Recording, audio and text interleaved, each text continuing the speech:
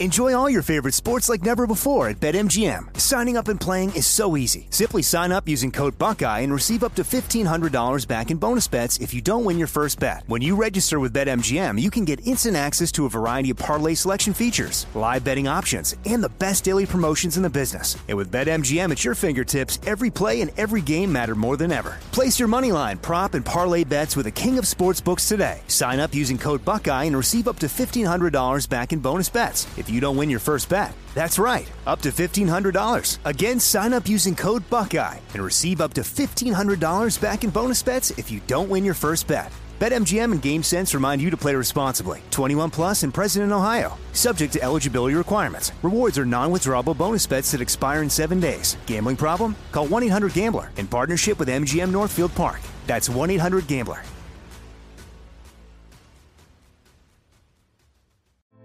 Hey girlfriends, it's me, Carol Fisher, back with another season of the global #1 podcast, The Girlfriends.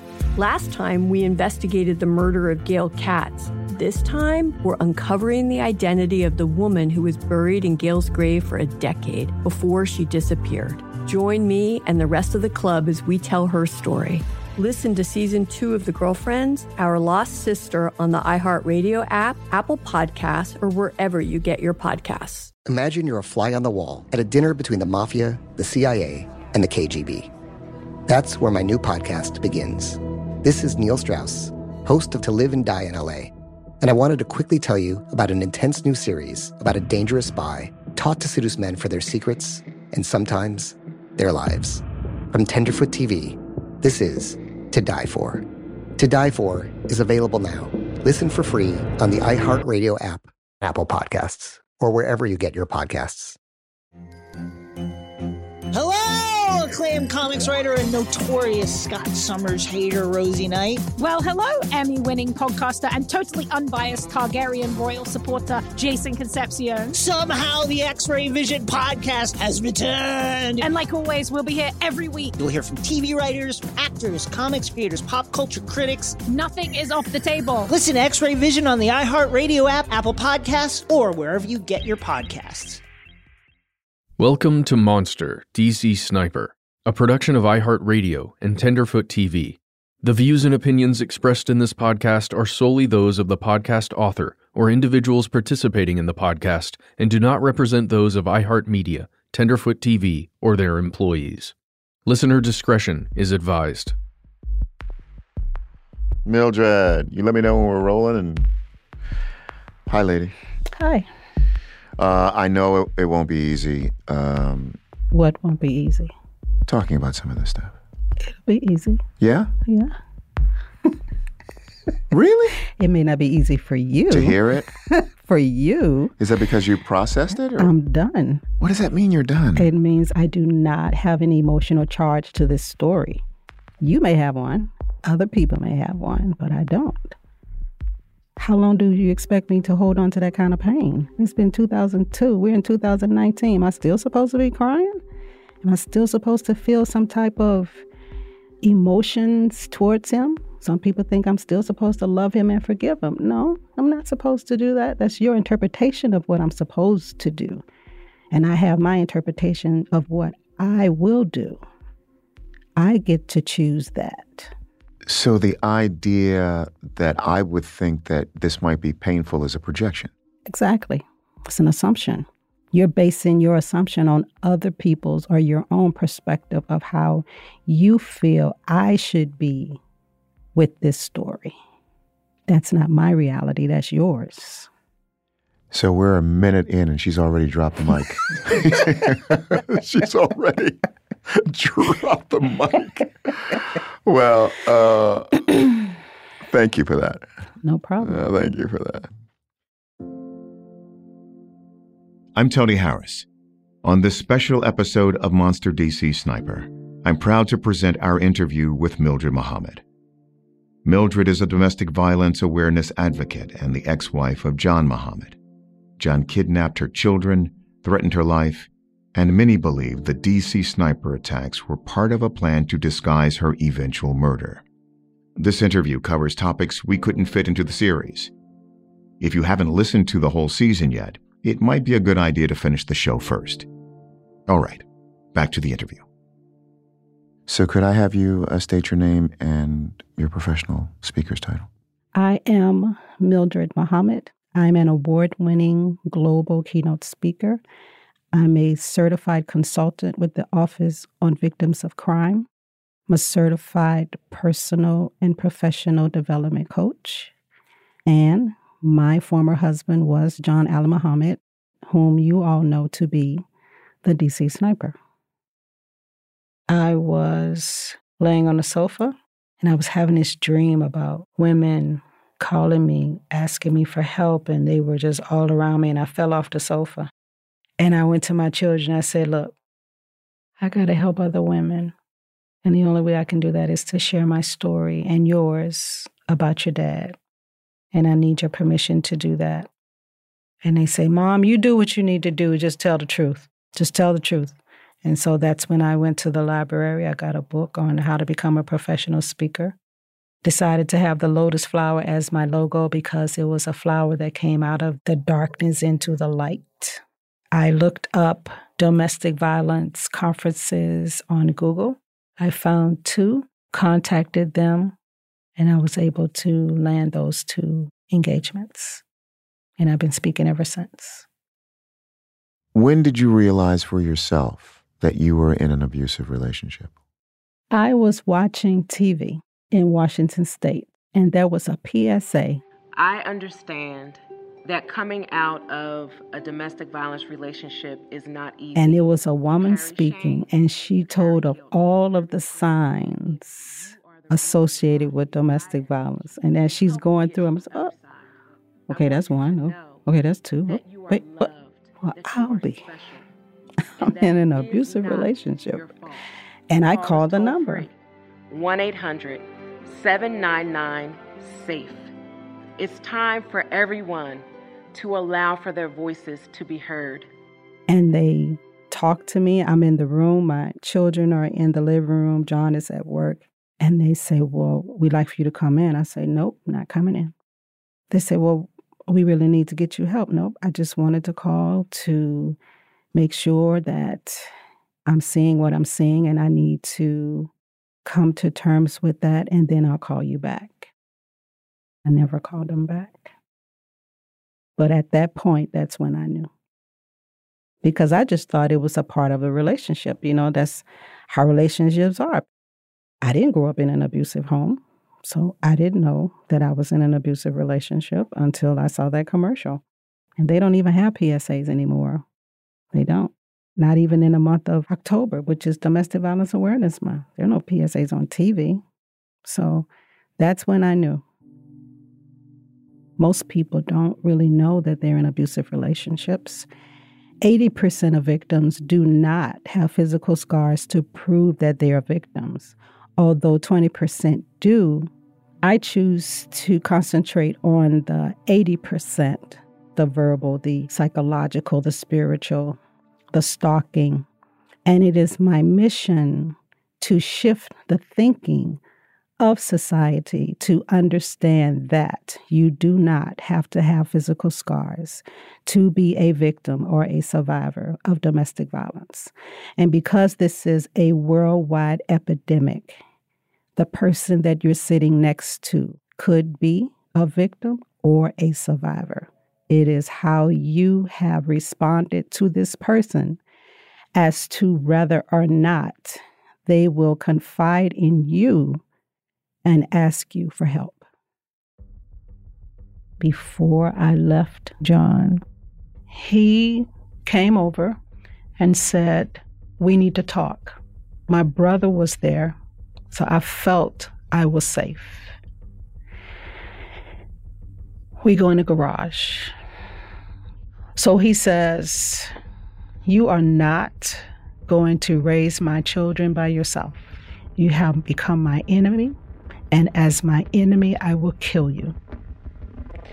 He charges at me. I ran around him into the house where my brother was. And he leaves, and I tell my brother, I say, John's going to kill me. He's going to kill me. He said, girl, John not going to kill you. I never went to my brother again for help because he didn't believe me. And a victim does not have time to clarify to the people who she's going to for help how dangerous the situation is. He was hiding from everybody else, but I was the one that got to see it all. So when I go to people and say, you know, John is treating me such and such a way, or he's doing this to me, well, that's not the John I know. Of course it's not. I tell victims of domestic violence, be careful who you talk to. Do the touch test. Touch test is, Tony, John's just not treating me right. I mean, he is humiliating me and making me feel that I shouldn't even be here. And depending on his response is how I will either continue to talk to him or never speak to him again. Because he is going to put my life in jeopardy. He's going to go back and tell him, hey, man, you know, Mildred came in, bam. So, no, that's the touch test. When he took the children, I stopped eating. I was eating a half a slice of bread and crushed ice. That was it. Just enough to sustain me. I was signing for a package from my mom on Mother's Day, and I passed out. Get to the hospital, and I had to have a blood transfusion. 2 people knew I was in the hospital. My phone rings, and it's John. He had people watching the house. And he says, how you doing? I said, I'm good. He said, how's Mom? I said, she's fine. I said, why won't you let the children call me? He said, we don't always get what we want, do we? So there's a dialogue that goes on between the victim and the abuser, and only those 2 people know what that means. He had already said, you have become my enemy, and as my enemy, I will kill you. So I had 2 choices. I could go back to him and die, or I could hang up the phone and never see my children again. And I hung up the phone. I let out a scream. The nurses came. My mother called the hospital shortly thereafter and told them that John just called her and said he was on his way to the hospital to kill her daughter. So they moved me from one room to another, posted a guard outside my door, took my name off of the register, and stated that anybody who was coming up to see me needed to send up their ID to identify whether or not it was John. A social worker came and said, you can't go back home. I said, well, my mom is at home. I said, we'll take care of your mom, but we have to disconnect from everybody that you know, because we have to put you in hiding so that John will not find and kill you. So they waited till it got dark, took me out of the back door of the hospital. They told me I needed to slouch down in the car so no one could see that I was in the car. But I watched the rooftops and I was watching the open windows because I knew it was going to be a headshot. Just as sure as I'm sitting here talking to you, I knew it was going to be a headshot. I go into the shelter and the staff person said, Millie, you're in luck. You get your own room. Like, I want to be in a shelter. So we go upstairs and I'm sitting on the bed and I'm thinking, how did I get here? Married for 12 years, 3 children, a business. I'm a businesswoman, taking care of my mom, and I'm in a shelter? When a victim is still emotionally attached to her abuser, she or he, they are more concerned with what the abuser thinks instead of what they need to do to get away. Because even in the shelter, I was watching a commercial about a family and the husband, and that's when it clicked that John didn't love me. That's when it clicked. That's crazy. And that's when I had to swallow that pill that he didn't love me. After all of that, that was the moment.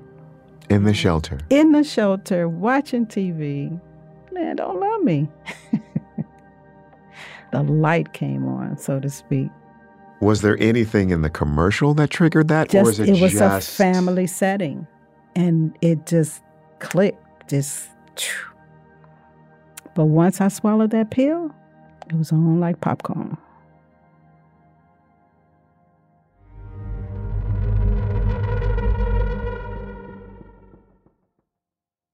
Enjoy all your favorite sports like never before at BetMGM. Signing up and playing is so easy. Simply sign up using code Buckeye and receive up to $1,500 back in bonus bets if you don't win your first bet. When you register with BetMGM, you can get instant access to a variety of parlay selection features, live betting options, and the best daily promotions in the business. And with BetMGM at your fingertips, every play and every game matter more than ever. Place your moneyline, prop, and parlay bets with the king of sportsbooks today. Sign up using code Buckeye and receive up to $1,500 back in bonus bets if you don't win your first bet. That's right, up to $1,500. Again, sign up using code Buckeye and receive up to $1,500 back in bonus bets if you don't win your first bet. BetMGM and GameSense remind you to play responsibly. 21 plus and present in Ohio. Subject to eligibility requirements. Rewards are non-withdrawable bonus bets that expire in 7 days. Gambling problem? Call 1-800-GAMBLER in partnership with MGM Northfield Park. That's 1-800-GAMBLER.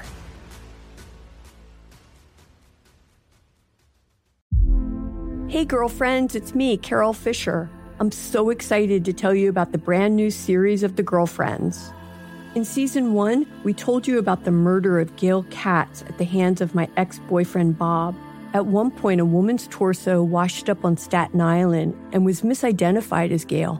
She spent 9 years in Gail's grave, and then she just disappeared. It's almost like it's become this moral obligation to find her.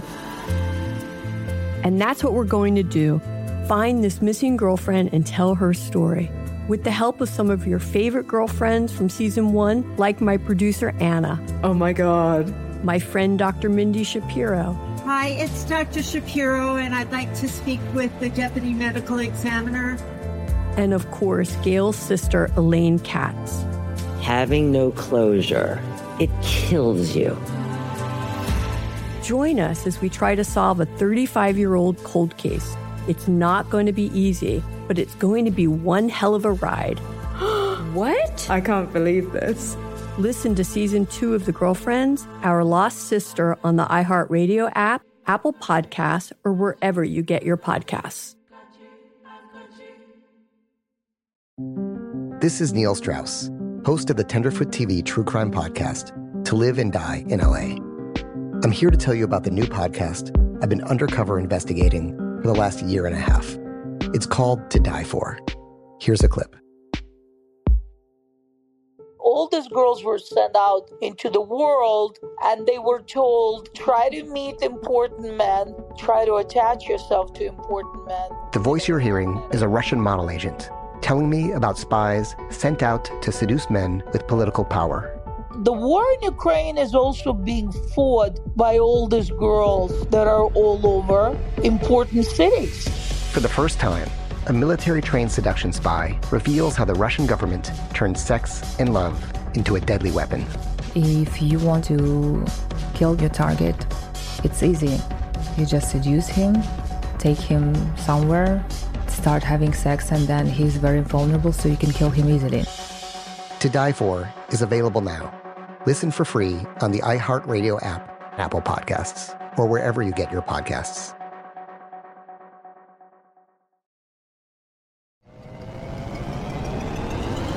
Hello, acclaimed comics writer and notorious Scott Summers hater, Rosie Knight. Well, hello, Emmy-winning podcaster and totally unbiased Targaryen royal supporter, Jason Concepcion. Rosie, somehow the X-Ray Vision podcast has returned. It feels so good.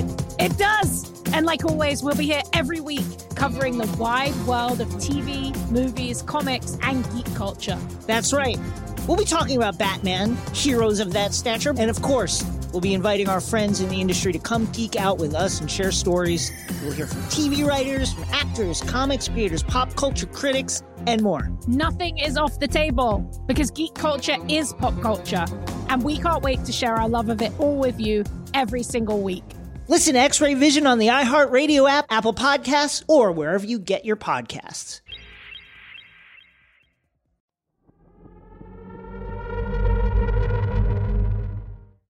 What knowledge did your children have of the difficulty you guys were having in your relationship? Were they aware of it? Children are always aware of a couple's issues. As much as we try to keep things from them, they know. September 2001, I gained custody of my children. We are trying to put our lives together. I did not interrogate them to inform me of what happened. We would watch TV and they would recognize, say, an island. And my daughter said, "Mommy, we were in Antigua." Really?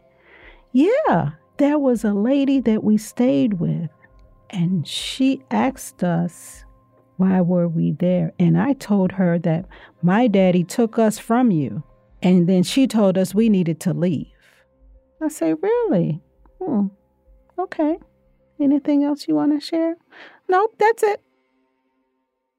The person that I had the most issues with was my son. Out of all three of them, I knew that John would turn him against me. He was jealous of our relationship, and he wanted to break him from being so attached and sensitive towards me. So I would ask him to take out the trash, and he would jump up off the sofa and come right in my face. "You don't tell me what to do, boy. You need to back up. Don't you know I'm from Louisiana? Do you know we don't take this type of disrespect? You know what? Let me just take a pause and walk away from you." And so the girl said, "John, why are you so disrespectful to Mommy? You know you shouldn't be treating her like that." And I said again, take out the trash. He took it out reluctantly, but he did. So I'm sitting on the sofa journaling, because journaling is therapeutic for me. Actually, I journal because I had no one else to talk to. People were judging me, victim blaming, telling me that everything was my fault. And John walks up and he says, "You want to know what Dad said about you?" I said, "Yeah, I do." He said, "Okay." "Dad said you didn't want me. Dad said you love the girls more than me. Dad said you wanted him to take us because you wanted to live the rest of your life without us." I said, "Anything else he said?" "Yeah, he said a lot of things." I said, "Well, tell me the rest of it." "No, I don't want to hurt your feelings." I said, "I'm a big girl. I can take it." Say, "No, Mom." I said, "Okay, this is what I want you to do. I want you to compare what your dad said to what I do. If you find that I am doing something negative that he said to you, I want you to talk to me. I want you to tell me about it so that we can talk about it. You need to know why I do the things I do, and then you can come up with your own interpretation. Because the only way we're going to get through this is with the truth. And I will tell you the truth even if it makes me look bad. But that's the only way we're going to get through this as a family and be stronger afterwards. Can you promise me you'll do that?" He said, "Yes, ma'am, I can do that." I said, "And by the way, what can I do?" He said, "Mommy, if you could just spend time with me and talk to me, I think that will help." I said, "When do you want to get started? Can we start today?" "Absolutely. Let's go for a walk and talk." And I had to tell him what happened. I used age-appropriate language, he was 11, to describe to him what happened and how we got to the point where we were. I'm thinking about possible issues. I don't know how many of these were present. I'm thinking about little John having questions, issues surrounding maybe betrayal, abandonment? They all had abandonment issues. I would go to work and I told them I would be back at 5 o'clock.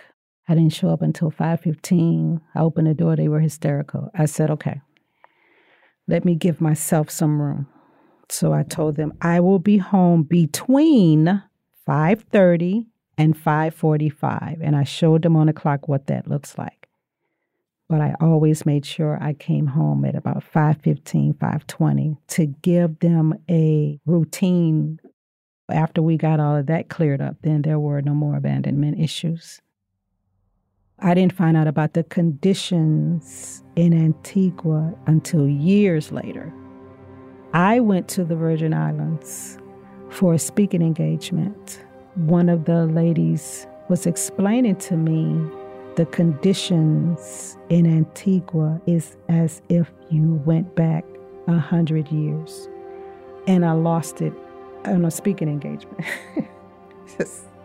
I'm glad I was finished speaking because I was a mess. It took everything to hold myself together until I got home. And when I got home, my son came home and he said, Mom, this is what I want to tell you. They had to wipe themselves with leaves to use the bathroom. They had to carry painter buckets of water with worms in it back to wherever they were living and put a sheet up so that they could bathe. He said, Mom, we almost lost hope. And that just stabbed me in my heart when he said that. And I said, honey, I'm just so sorry you went through that. I did not bring you in this world to suffer. And I lost you guys for 18 months. And that's 18 months I can't get back. But I hope that since I've had you back, that I have done everything that I possibly can do to make you feel like you were home. And he said, Mom, you did that. You went over and above. We know everything you've done. And you've done a great job. You taught us that we have to go through our emotional breakthroughs. And we're going to give you time to do that. Just go through this process, go through this crying. And then once you're done with it, then we can keep going. When you speak, when you look out into the audience, describe who you see. I see individuals who have taken the time to come and hear my story, but also there are victims in the audience that are looking for something that would help them leave strategically without being hurt or killed. Because up to 75% of women who try to leave an abusive relationship are either hurt or killed. Share some of your knowledge on how do women leave? Everybody has a different way. Some leave abruptly, some plan, some stay. I saw a stat that it takes women in abusive relationships up to 7 attempts to ultimately leave for good. That is correct. But that speaks to how difficult it is to leave. It does. The short answer. The long answer is it wouldn't take me 7 times to leave if I had support. It wouldn't take me 7 times to leave if people didn't blame me for the abuse that I'm in. So I have to not only handle the abuse that I am in with my boyfriend or husband, but I also have to deal with his family who's coming after me, telling me not to report him or turn him over to the police. I have to look at my friends who are telling me that I'm stupid and I should get out, but nobody's offering me a way out. Nobody asks me what I want to do. You're too busy telling me what to do. But if you was in my shoes, what would you do? So don't give me medicine you won't take. Is there a story that you've heard or that comes to mind that demonstrates for you the key differences between violent abuse stories that we hear a lot about and verbal abuse stories that we don't pay as much attention to? I'll give you the case of Rihanna and Chris Brown. When it first came to light of the abuse, we only had her word. She told how he was hurting her. What do? We praise the abuser and we silence the victim. Why would you do that to Chris? He's a good man. Why are you saying these things about him? Then they started to bring up her past and how terrible of a person she was until those pictures hit the news. And then it flipped. He lost endorsements. People couldn't understand why he would do this to her. And whatever she did, it shouldn't warrant that. When it came out, my first instinct was, she's calling out for help, but no one is listening. When the pictures came out, everybody listened. Why does it take a picture for you to understand? So what I would say to victims and survivors in the 80% who do not have physical scars, document. Time and date. Write it down as soon as it's fresh in your mind. If there are people there to witness, ask them to write affidavits so that you can help the police by building your case. Because the police only goes off of evidence. And if you have it written down, then you are actually building your case, which is evident that you are in an abusive relationship and you need help. And it goes the same way for men. Men, y'all just summarize stuff because you feel you don't want to get the woman in trouble. And it's not until your backs are against the wall that you start to explain the physical assaults that you're going through. My dad passed when I was 9 from a domestic violence situation. Not with my mom, but with another woman. What happened? My mom and dad were separated, and he had decided to come back to my mom. The woman who he was with said no, and she waited until he was asleep. She padlocked the doors and the windows and set the house on fire. You're telling me your dad was killed in a domestic violence? He was murdered. Murdered in a domestic violence situation? Mm-hmm. When I was 9 years old. I found this out when I was 21. I went to my cousin's funeral. While we were at the repast, there was some men playing cards, and I heard them call my dad's name. And so I went over by the doorway, just to listen. And they said you could hear him screaming for miles. And no one could get close to the house because it was too hot.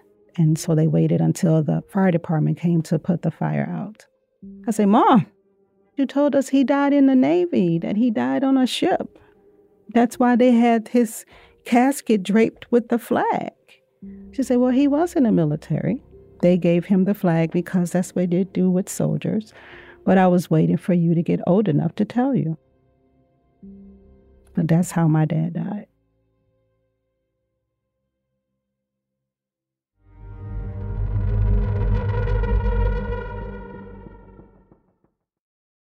Enjoy all your favorite sports like never before at BetMGM. Signing up and playing is so easy. Simply sign up using code Buckeye and receive up to $1,500 back in bonus bets if you don't win your first bet. When you register with BetMGM, you can get instant access to a variety of parlay selection features, live betting options, and the best daily promotions in the business. And with BetMGM at your fingertips, every play and every game matter more than ever. Place your moneyline, prop, and parlay bets with the king of sportsbooks today. Sign up using code Buckeye and receive up to $1,500 back in bonus bets if you don't win your first bet. That's right, up to $1,500. Again, sign up using code Buckeye and receive up to $1,500 back in bonus bets if you don't win your first bet. BetMGM and GameSense remind you to play responsibly. 21 plus and present in Ohio. Subject to eligibility requirements. Rewards are non-withdrawable bonus bets that expire in 7 days. Gambling problem? Call 1-800-GAMBLER in partnership with MGM Northfield Park. That's 1-800-GAMBLER.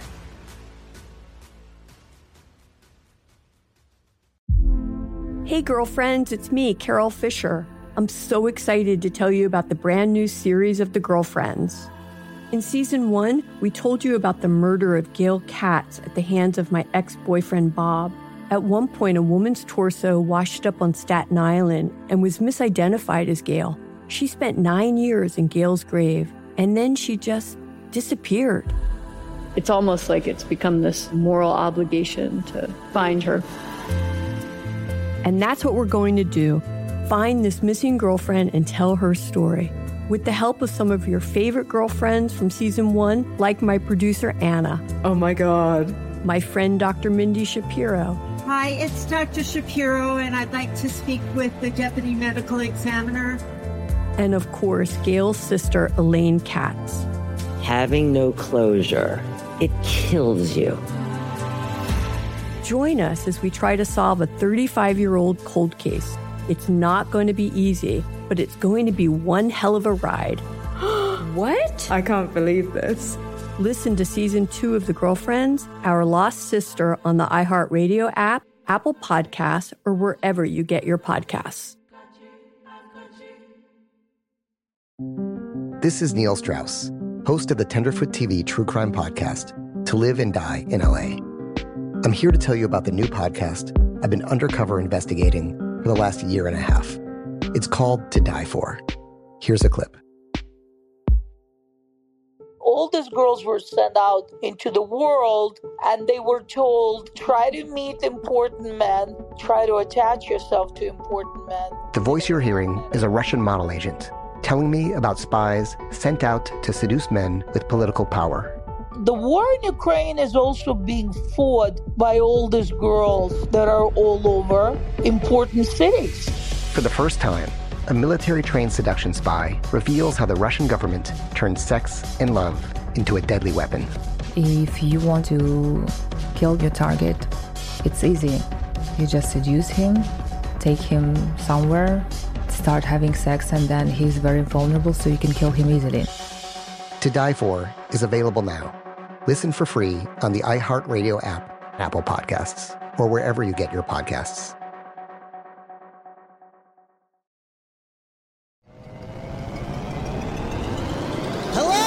Acclaimed comics writer and notorious Scott Summers hater, Rosie Knight. Well, hello, Emmy-winning podcaster and totally unbiased Targaryen royal supporter, Jason Concepcion. Rosie, somehow the X-Ray Vision podcast has returned. It feels so good. It does. And like always, we'll be here every week covering the wide world of TV, movies, comics, and geek culture. That's right. We'll be talking about Batman, heroes of that stature, and of course, we'll be inviting our friends in the industry to come geek out with us and share stories. We'll hear from TV writers, from actors, comics creators, pop culture critics, and more. Nothing is off the table because geek culture is pop culture, and we can't wait to share our love of it all with you every single week. Listen to X-Ray Vision on the iHeartRadio app, Apple Podcasts, or wherever you get your podcasts.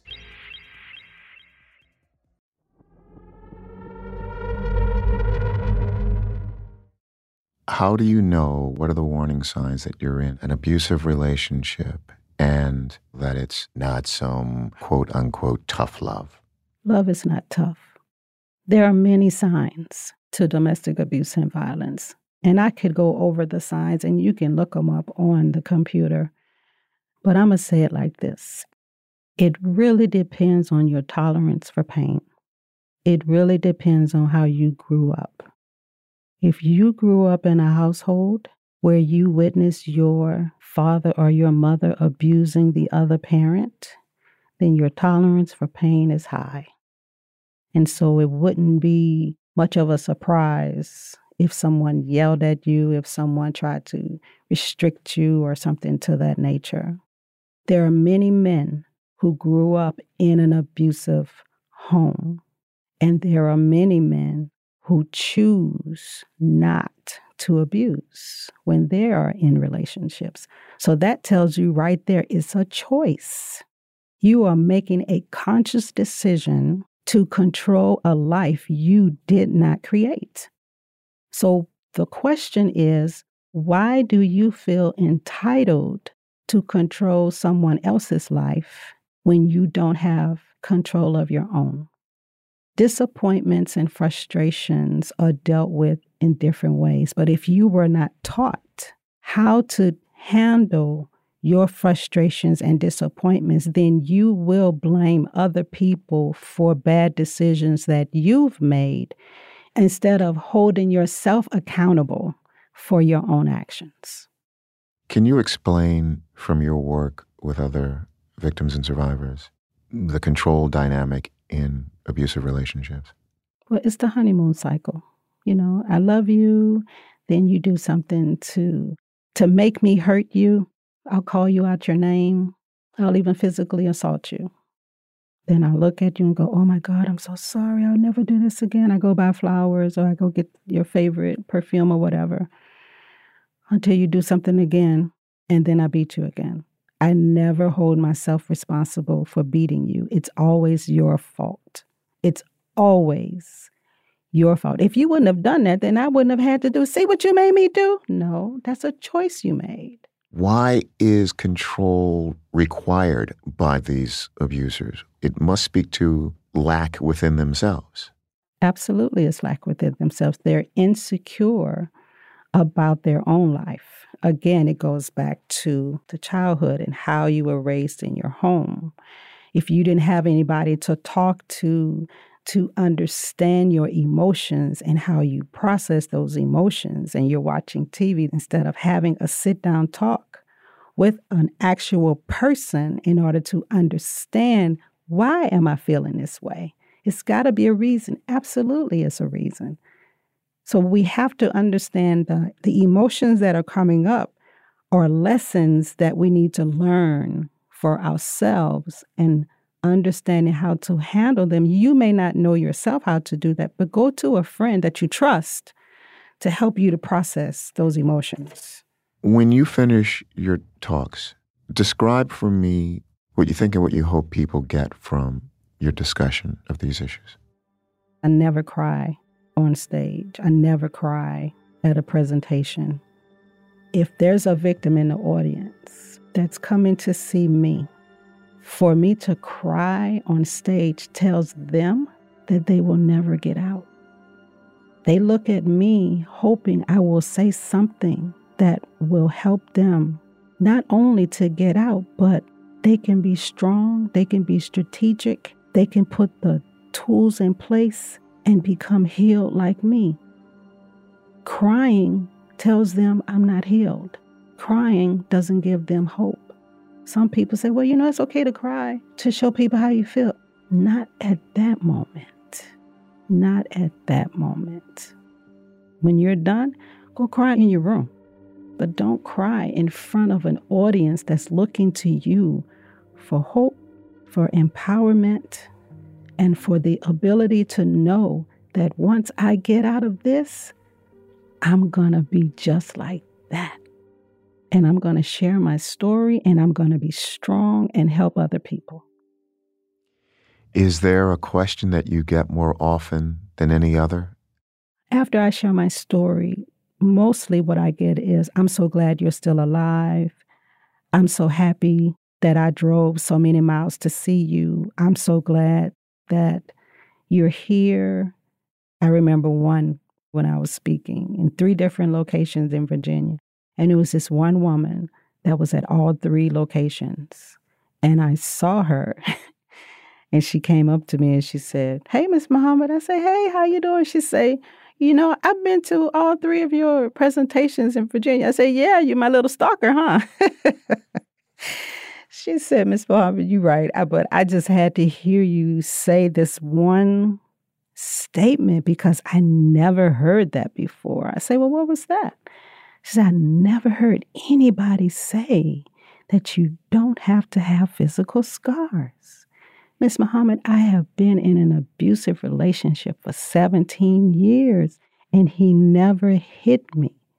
I'm the breadwinner. He stays at home, and he terrorizes me and my children. The first time you said that, I went home and I looked for it everywhere, and I couldn't find it on the internet where anybody else said that. So I had to make sure that I heard what you said.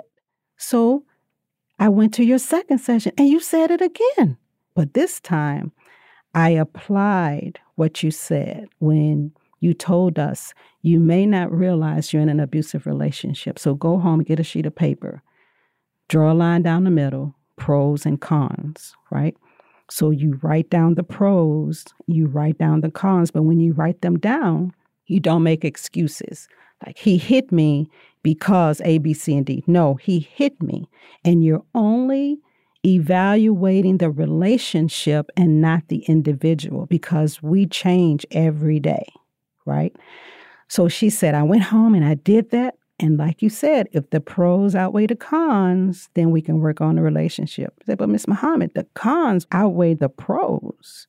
So that meant I needed to make a decision. But I just had to hear you say it one more time before I made that decision. And when you said it again, I knew I had to leave. And so I left, Ms. Muhammad. And guess what? Me and my children, we are happy. And I would never have left if I didn't hear you say you don't have to have physical scars.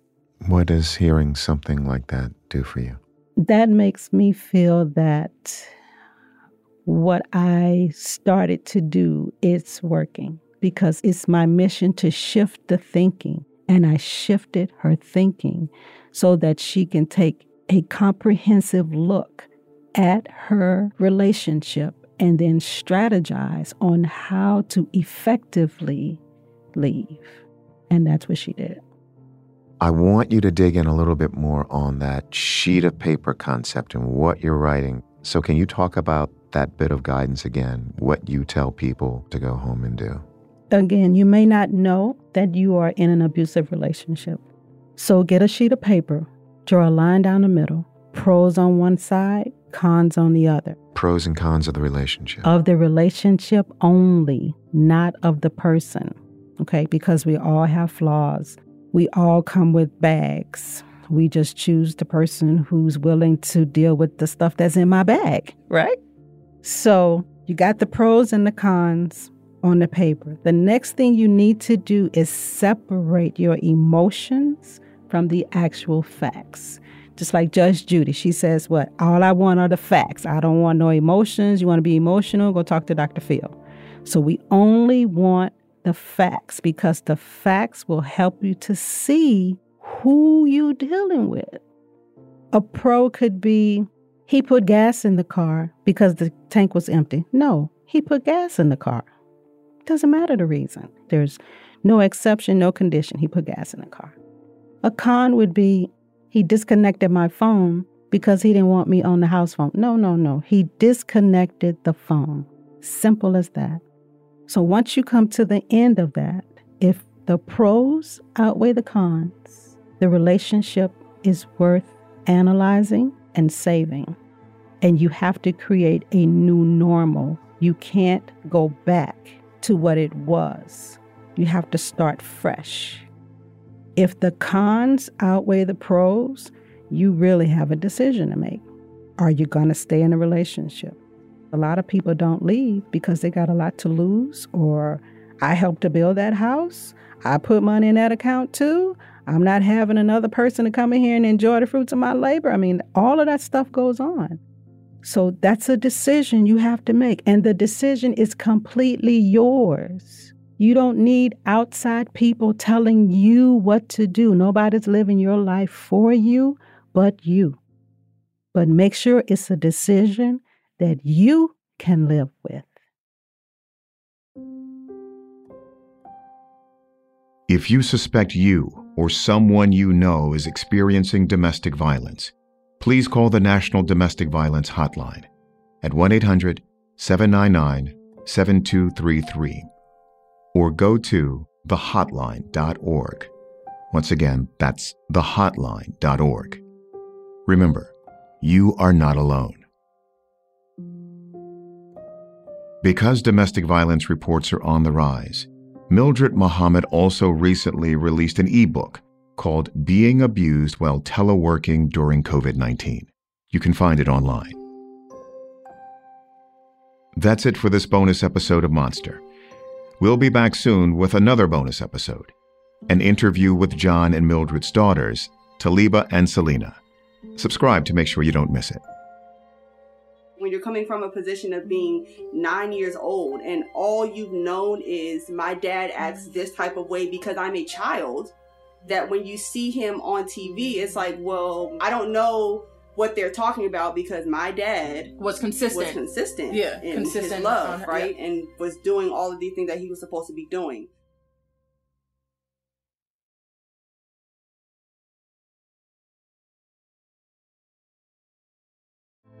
Hey girlfriends, it's me, Carol Fisher, back with another season of the global #1 podcast, The Girlfriends. Last time, we investigated the murder of Gail Katz. This time, we're uncovering the identity of the woman who was buried in Gail's grave for a decade before she disappeared. Join me and the rest of the club as we tell her story. Listen to Season 2 of The Girlfriends, Our Lost Sister on the iHeartRadio app, Apple Podcasts, or wherever you get your podcasts. Imagine you're a fly on the wall at a dinner between the mafia, the CIA, and the KGB. That's where my new podcast begins. This is Neil Strauss, host of To Live and Die in LA, and I wanted to quickly tell you about an intense new series about a dangerous spy taught to seduce men for their secrets and sometimes their lives. From Tenderfoot TV, this is To Die For. To Die For is available now. Listen for free on the iHeartRadio app, Apple Podcasts, or wherever you get your podcasts. Hello, acclaimed comics writer and notorious Scott Summers hater, Rosie Knight. Well, hello, Emmy-winning podcaster and totally unbiased Targaryen royal supporter, Jason Concepcion. Somehow the X-Ray Vision podcast has returned. And like always, we'll be here every week. You'll hear from TV writers, actors, comics creators, pop culture critics. Nothing is off the table. Listen to X-Ray Vision on the iHeartRadio app, Apple Podcasts, or wherever you get your podcasts. Oh, hi, I'm Rachel Zoe, and my podcast, Climbing in Heels, is back and better than ever. You might know me from the Rachel Zoe Project, or perhaps from my work as a celebrity stylist. And guess what? I'm still just as obsessed with all things fashion, beauty, and business. Climbing in Heels is all about celebrating the stories of extraordinary women, and this season is here to bring you a weekly dose of glamour, inspiration, and fun. Listen to Climbing in Heels every Friday on the iHeartRadio app, Apple Podcasts, or wherever you get your podcasts.